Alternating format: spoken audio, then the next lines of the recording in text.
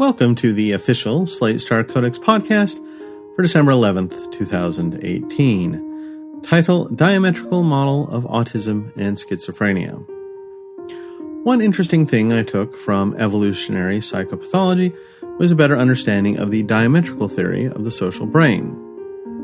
There's been a lot of discussion over whether schizophrenia is somehow the opposite of autism.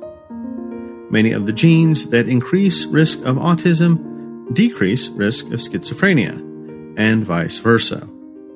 Autists have a smaller than normal corpus callosum. Schizophrenics have a larger than normal one. Schizophrenics smoke so often that some researchers believe they have some kind of nicotine deficiency. Autists have unusually low smoking rates. Schizophrenics are more susceptible to the rubber band illusion and have weaker self-other boundaries in general. Autists seem less susceptible and have stronger self-other boundaries. Autists can be pathologically rational, but tend to be uncreative. Schizophrenics can be pathologically creative, but tend to be irrational. The list goes on. I've previously been skeptical of this kind of thinking because there are many things that autists and schizophrenics have in common. Many autistics who seem a bit schizophrenic, many schizophrenics who seem a bit autistic, and many risk factors shared by both conditions. But Del Guidici, building on work by Badcock and Croce, presents the diametrical model. Schizophrenic and autism are the failure modes of opposing sides of a spectrum from high-functioning schizotypy to high-functioning autism, i.e. from overly mentalistic cognition to overly mechanistic cognition. Schizotypy is a combination of traits that psychologists have discovered often go together. It's classified as a personality disorder in the DSM, but don't get too caught up on that term. It's a disorder in the same sense as narcissistic and antisocial tendencies, and like those conditions, some schizotypals do very well for themselves. Classic schizotypal traits include tendency towards superstition, disorganized communication, and nonconformity. If it sounds kind of like schizophrenia light, that's not really a coincidence. Typical schizotypals are supposed to be paranoid and reclusive, the same as schizophrenics. But the diametric model tries to downplay this in favor of noting that some schizotypals are unusually charismatic and socially successful. I'm not exactly sure where they're getting this from, but I cannot deny knowing several extremely charismatic people with a lot of schizotypal traits. Sometimes these people end up as cult leaders, not necessarily literally, but occupying that same niche of strange people who others are drawn toward for their unusually confident and otherworldly nature. Some of the people I know in this category have schizophrenic first-degree relatives, meaning they're probably pretty loaded with schizotypal genes. Schizotypals, according to the theory, have overly mentalistic cognition. Their brains are hardwired for thinking in ways that help them understand minds and social interactions. When this succeeds, it looks like an almost magical understanding into what other people are secretly thinking, what their agendas are, and how to manipulate them. When it fails as animism and anthropomorphism. I wonder what the universe is trying to tell me by making it rain today. Or it fails as paranoia through oversensitivity to social cues.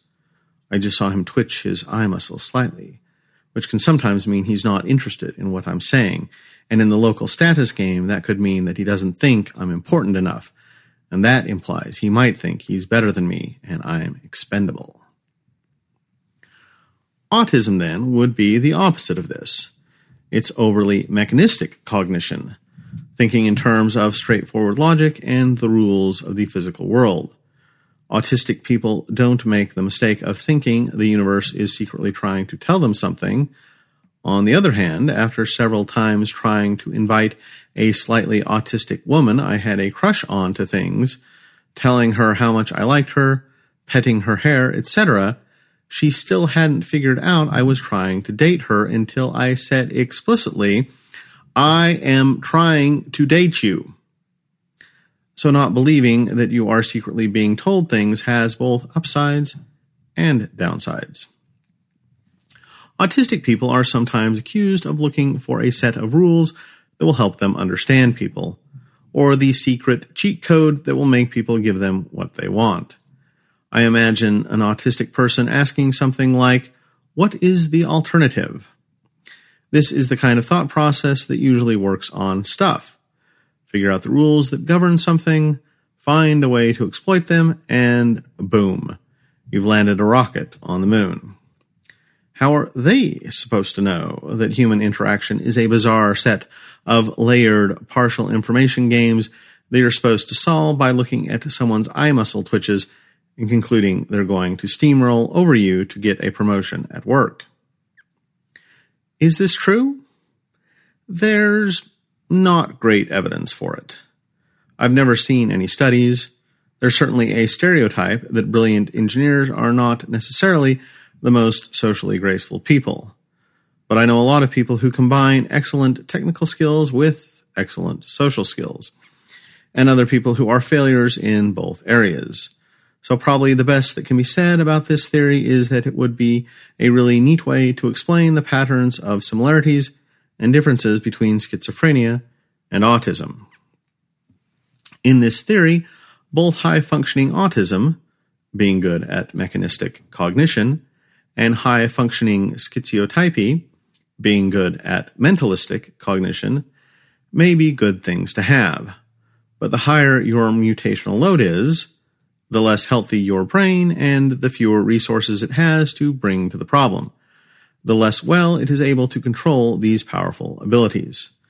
A schizotypal brain that cannot keep its mentalistic cognition yoked to reality dissolves into schizophrenia, completely losing the boundary between self and other into a giant animistic universe of universal significance and undifferentiated mind. An autistic brain that cannot handle the weight of its mechanistic cognition becomes unable to do even the most basic mental tasks like identify and cope with its own emotions. And because in practice we're talking about shifts in the complicated computational parameters that determine our thoughts and personalities, rather than the thoughts and personalities directly, both of these conditions have a host of related sensory and cognitive symptoms that aren't quite directly related. So here, the reason why autism and schizophrenia seem both opposite and similar to each other is because they're opposite, in the sense of being at two ends of a spectrum, and similar in the sense that the same failure mode of high mutational load and low mental resources will cause both. If you're thinking, it sounds like someone should do a principal component analysis on this, then science has your back. See links in post.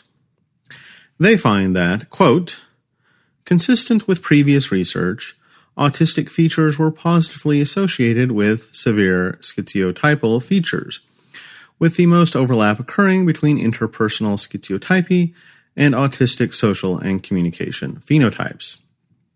The first component of a principal component analysis, PCA, of subscale scores reflected these positive correlations and suggests the presence of an axis, PC1, representing general social interest and aptitude.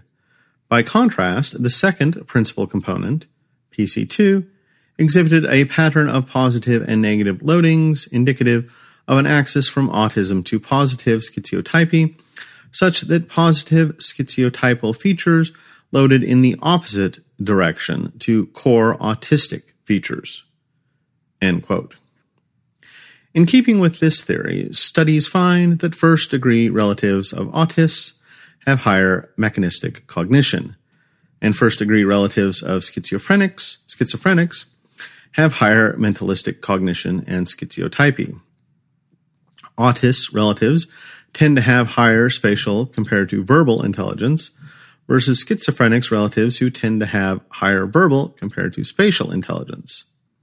High-functioning schizotypals and high-functioning autists have normal, or high IQs, no unusual number of fetal or early childhood traumas, and the usual amount of bodily symmetry. Low-functioning autists and schizophrenics have low IQs, increased history of fetal and early childhood traumas, and increased bodily asymmetry indicative of mutational load. If men have much more autism than women, shouldn't women have much more schizophrenia than men? You'd think so, but actually men have more. But men have greater variability in general, which means they're probably more likely to satisfy the high mutational load criterion. So maybe we should instead predict that women should have higher levels of high-functioning schizotypy. Studies show women do have more positive schizotypy, the sort being discussed here, but lower negative schizotypy, a sort linked to the negative symptoms of schizophrenia. Something that bothered me while I was writing this. Famous mathematician John Nash was schizophrenic. Isn't that kind of weird if schizophrenia is about an imbalance in favor of verbal personal and against logical mathematical thinking? There are exceptions to everything, and we probably shouldn't make too much of one case.